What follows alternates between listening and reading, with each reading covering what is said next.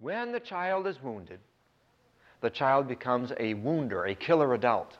The child who is killed, if not dealt with, if not dealing with that pain, will become the killer adult. And a good example she uses is Adolf Hitler. She's done some primary work on his sources and has found that Hitler was beaten every day of his life by his father. And she says if Hitler had someone to get that pain out to a minister or a priest or a teacher or an uncle, 6 million Jews would be alive today. That his scapegoating was directly related to his ingesting as a child his own oppression. And I'll tell you this story.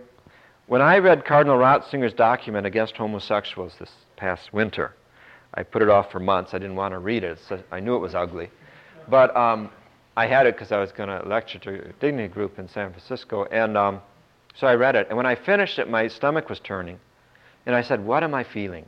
And I said to myself, I am feeling that whoever wrote this document wants to put gays in concentration camps. Then I said to myself, oh my God, that's exactly what they did. Cardinal Ratzinger's father was a military policeman under Hitler. Ratzinger was 16 in 1940.